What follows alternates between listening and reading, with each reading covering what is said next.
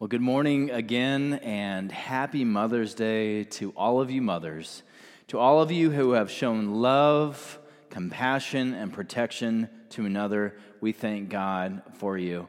And I'll be honest with you, I have a great mom and a great dad, and I love them so much. I also have had several women in my life that were not my mothers that had a huge impact in my life. And to everybody, every woman who's invested in somebody else, we wish you happy Mother's Day. We find ourselves in the midst of a difficult season right now. Many of us have found this time to be challenging, to be cooped up in our house with our family day after day after day after day, and you may have found that your patience has thinned, and that may have led to some drama in your life, maybe just a little bit. And I know some drama in our household has revolved around grocery shopping. So what I'd love for you to do right now is in the comment section, put where you like to grocery shop, where you like to shop, whether it be Aldi's or Ingles or Kroger or Crozier, as I like to call it, make it a little fancier than what it is, Crozier. Go ahead and put in the comment section where you like to shop. In our household, in the Laux household, we tend to go to Aldi's. That's our one-stop shop typically. And I'll admit that over the course of Rachel and I's soon-to-be 10 years of marriage, that I've only gone to the grocery store to shop for the family a handful of times, and during this whole pandemic, I have taken on the responsibility of going to the grocery store for my family, so I'd put on the gloves, and I'd put on the mask, and I would go not knowing what to get, and Rachel, my wonderful wife, she'd make me up a grocery list, and I tell you what, you want to talk about drama, you want to talk about some tension in the Laux household is when I come home from the grocery store. And, the first time I went to the wrong grocery store, went to Publix, and then I learned my lesson to go back to Aldi's, and then, I'm guessing some of you have experienced that same thing of maybe the person who generally doesn't go grocery shopping is going grocery shopping, and heaven forbid you get the wrong brand of whatever or the wrong amount of whatever, but I am learning my lesson and adjusting from there. But some drama in our households, right? Well, the text that we're looking at today, you want to talk about drama, I think it is a fine case of it here. So if you have your Bibles, go ahead and grab your Bibles and turn to Genesis chapter 21. We're going to start in verse 8, but go ahead and turn to Genesis chapter 21. And if you don't have a physical Bible, don't be ashamed of that. What we'd love for you to do is in the comment section, in all capitals, type in Bible, and we will do what we can to get you a physical Bible, because there's something special about having a physical Bible there in your household to turn to and to know what it says, and that's an amazing thing. So go ahead and put that in the comment section. In all capitals, Bible, if you have that. But turn with me to Genesis chapter 21. We're going to start in verse 8. And before we do, I want to give you a little context to this passage before we dive in, all right? So we have a few characters in the story in Genesis chapter 21.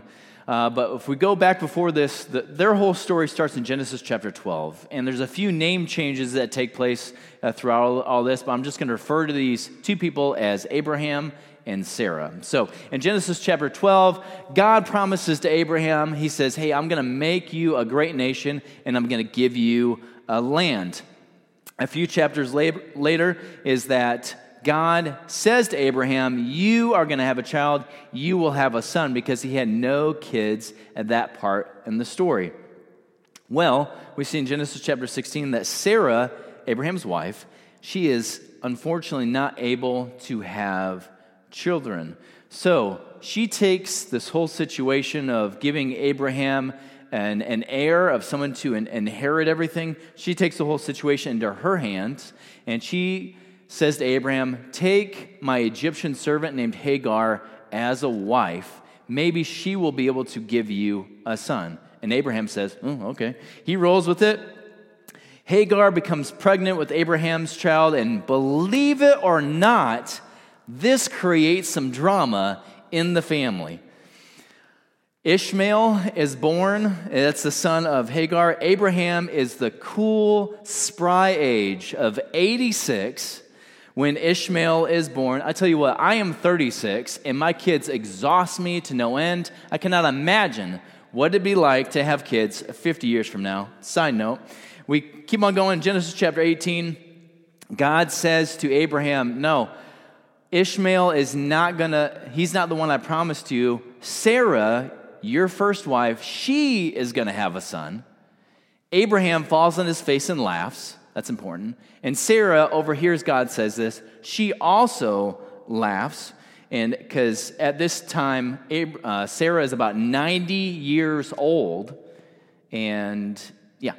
And so Genesis chapter 1, sure enough, God's promises is fulfilled. Sarah becomes pregnant and gives birth to a son named Isaac, which literally in Hebrew means he laughs, and Abraham is 100 years old. So that's like all the drama that has led up to this event that we see here in Genesis chapter 21, starting in verse 8. So turn there with me, Genesis chapter 21, starting in verse 8. The boy, referring to Isaac, the boy grew and stopped nursing. On the day he stopped nursing, Abraham prepared a huge banquet. Sarah saw Hagar's son, Ishmael, laughing, the one Hagar the Egyptian had borne to Abraham. So she said to Abraham, "Send this servant away with her son. The servant's son won't share the inheritance with my son, Isaac." This upset Abraham terribly because the boy was his son. God said to Abraham, "Don't be upset about the boy and your servant. Do everything Sarah tells you to do, because your descendants will be traced through Isaac. But I will make of your servant's son a great nation too, because he is also your descendant." Abraham got up early in the morning, took some bread and a flask of water, and gave it to Hagar. He put the boy in her shoulder sling and sent her away. She left and wandered through the desert near Beersheba. Finally, the water in the flask ran out, and she put the boy down under one of the desert shrubs. She walked away from him about as far as a bow shot and sat down, telling herself, "I can't bear to see the boy die." She sat at a distance, cried out in grief, and wept. God heard the boy's cries, and God's messenger called to Hagar from heaven and said to her, "Hagar, what's wrong? Don't be afraid. God has heard the boy's cries over there. Get up, pick up the boy, and take him by the hand, because I will make of him a great nation." Then God opened her eyes, and she saw a well. She went over, filled the water flask, and gave the boy a drink. God remained with the boy. He grew up, lived in the desert, and became an expert archer. He lived in the Paran desert, and his mother found him an Egyptian wife. The word of God for the people of God. There's two takeaways I want to focus on this text. There's a lot that we could unpack from here, and a lot of things that we can learn, but there's two things I want to focus on from this text, two takeaways. The first is this. Sometimes the difficult situations we find ourselves in are a product of our own making. Sometimes they are not, but often it's a combination of both. When we look at Sarah, outside of her control, she is not able to have a child. That is not her fault. But then she decides, and Sarah here in the situation, she's about in the 90% wrong and 10% right category, 90% unjustified interactions and like 10% justified interactions, if you want to put it that way. She is unable to have a child, not her fault, so she decides to have, essentially, for Abraham to have a surrogate through Hagar. And once Hagar becomes pregnant, her status in the dynamics of the family is increased, and because of that, Sarah feels disrespected by Hagar. But then, When Sarah becomes pregnant with Isaac, she wants her past decisions to be removed. She doesn't want a reminder of that at all. So she then acts out. She wants Hagar and Ishmael removed, talks to Abraham about it to have them removed. And here's some of the irony in the midst of it that Sarah's missing. Remember from the text that when God told Abraham that he was going to have a child, Abraham laughed about it. Sarah overheard it, and she laughed about it. Because of that dynamic, when that promise was fulfilled and Sarah had a child, they literally named their kid, he laughs, Isaac, right? And then, when Sarah sees Ishmael laughing at her son or about her son, she wants them dismissed, right? It's so easy for us to find the faults in others, but not in ourselves. And yes, I know that maybe Ishmael had a mocking tone in the midst of his laughter. Paul references it in one of his letters. Maybe that was the case, but it's the same Hebrew word that's used there as what Abraham and Sarah did. And if you do the math, we see that Ishmael at that time, when Isaac was born, Ishmael was about 14 years of age. Because whenever each of the kids are born, they list there in the text of what Abraham's age was, right? And so if you add on the time that it took for Isaac to be weaned, who knew? It doesn't say how long that took. Maybe Ishmael was 14, maybe he was 15, maybe he was 16. He was essentially still just a kid. And so I don't know about you, but I know in my teenage years I did some knucklehead things. But from that one act we see there, she wants him gone. Sometimes the difficult situations we find ourselves in are a product of our own making. We look at Hagar here, who's about 90% a victim in the midst of all this, right? She is simply a household servant that serves Sarah.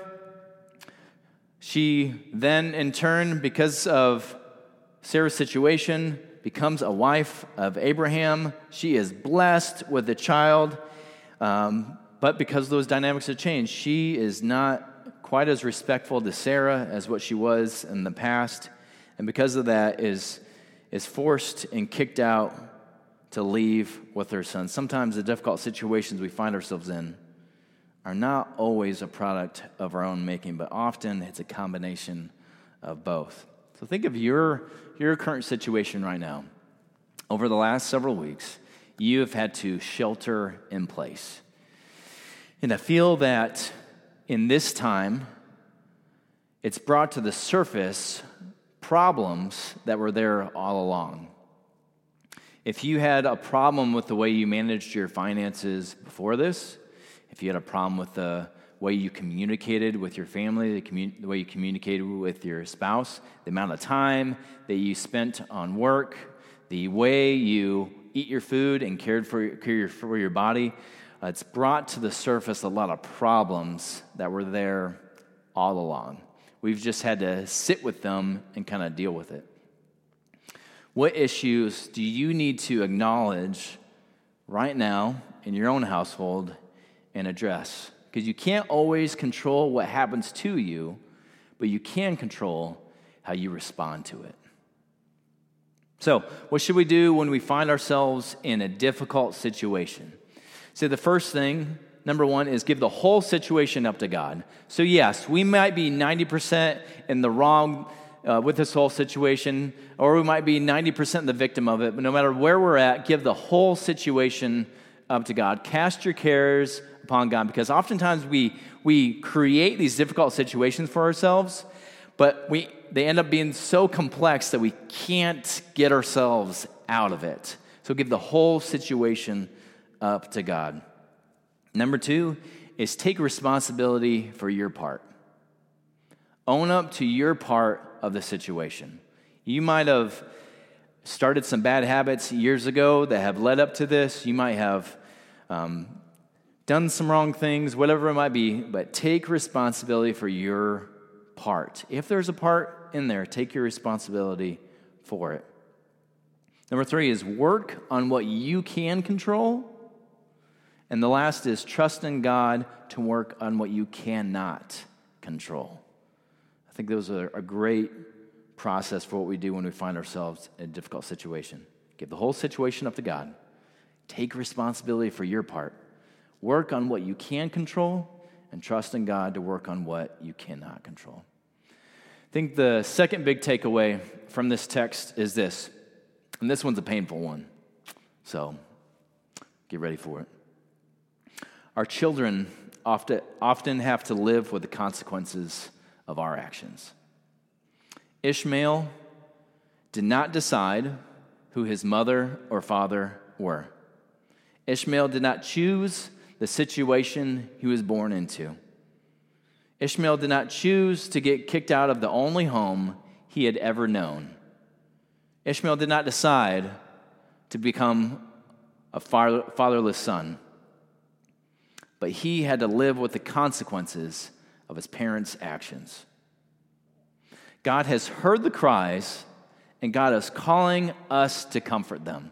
We look at this story that we read in Genesis chapter 1 of Hagar leaves. She's wandering around in the desert. She is kicked out of the house with some water and some bread. And when that runs out, she separates her son from her so she doesn't have to watch him from dying.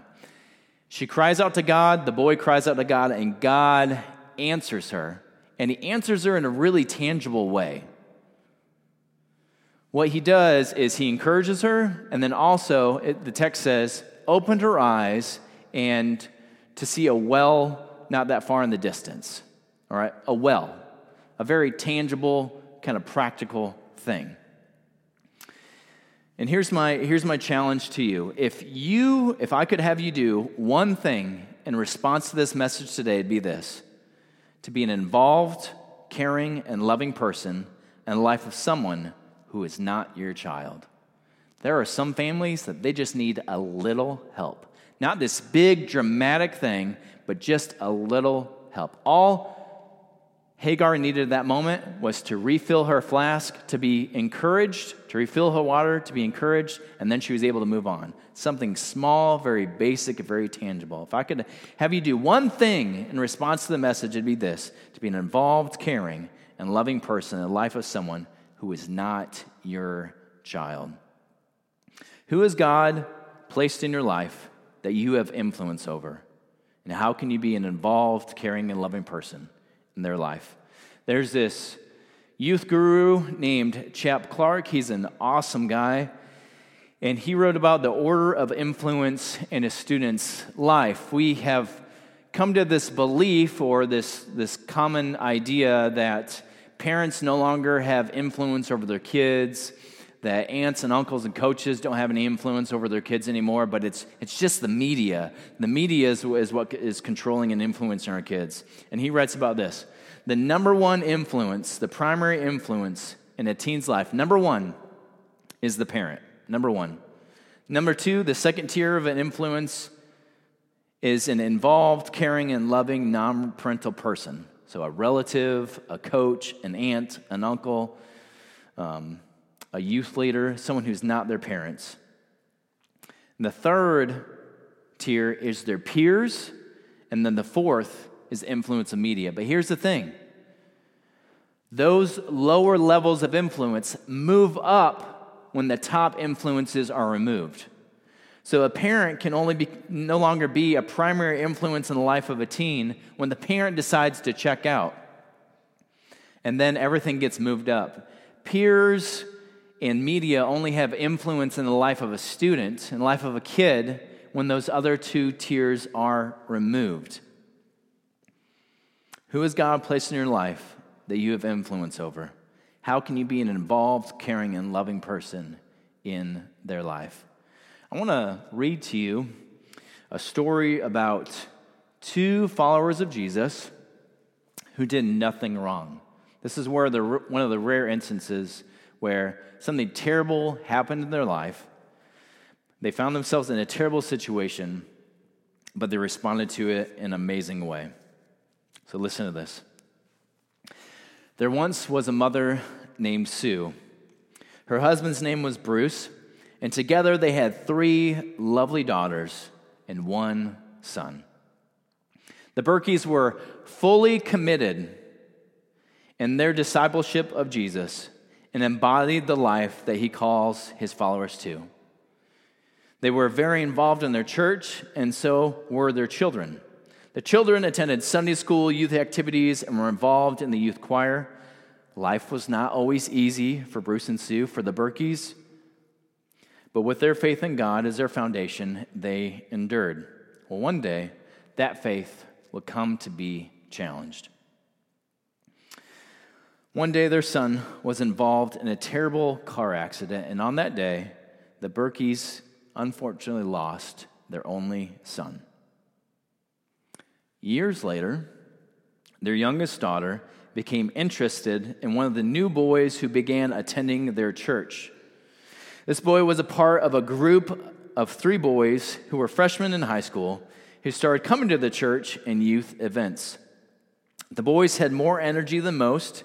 They were loud at times and tended to be disruptive. Some of them came from broken homes. 2 of the boys were football players, and they had the egos to go along with it. This boy that was interested in their daughter was not Bruce and Sue's ideal choice for their daughter to date, but they made an intentional effort to keep their hearts open to him.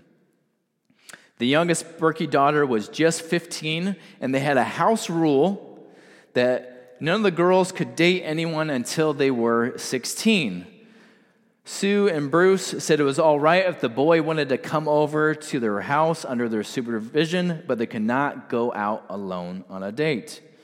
This boy came over and visited a few times to spend time with their daughter, but more often than not, he would bring along his other 2 guy friends with him to hang out with the Berkey family. Bruce had quite the man cave with a big screen TV, a pool table, and more Dan Marino memorabilia than you could imagine. The boys loved watching football with Bruce and getting beat by him in pool. And Sue, she loved to cook. And well, the boys, they loved to eat. And whenever they left the Berkey's house, Sue would give each of them a dozen chocolate chip cookies. The Berkey's daughter and the boy were only together for a few months. Relationally, they went their own separate ways, but the 3 boys continued to come over to the Berkey's house almost every week, and Bruce and Sue continued to pour out into their lives. These 3 boys grew up, got married, and would then bring their families over to Berkey's for a Sunday lunch now and then. Bruce and Sue lost a son quite tragically, but because their hearts were open to the will of God, God brought 3 sons into their lives that needed love and direction. I was one of those 3 sons, and the other 2 boys are still my best friends to today. Surprisingly enough, we are all 3 working as pastors. Over 20 years later, we still go over to the Berkeys with our families when we are in town. The investment that the Berkeys made into my life, into all of our lives, was transformative. And that investment would not have been made if Bruce and Sue decided to keep their ears closed to God and to others. I was a knucklehead when I was younger. I have a great mom and a dad, but I'll be honest with you, I needed another one. I needed an additional set of parents in my life. I needed an involved, caring, and loving non-parental person in my life. God has heard the cries, and God is calling us to comfort them. Who has God placed in your life that you have influence over? And how can you be an involved, caring, and loving person in their life? Please bow your heads and pray with me. Dear Heavenly Father, we thank you for being the God who hears all of our cries, for hearing the cry of the mother, the cry of the father, the cry of the child, the grandmother, the grandfather, the aunt, the uncle, the friend, the neighbor. God, help us to have ears to hear their cries as well. Move us into action to bring love, comfort, and help to those in need. May we as a church be obedient to the calling you have placed upon us. In the name of Jesus we pray. Amen.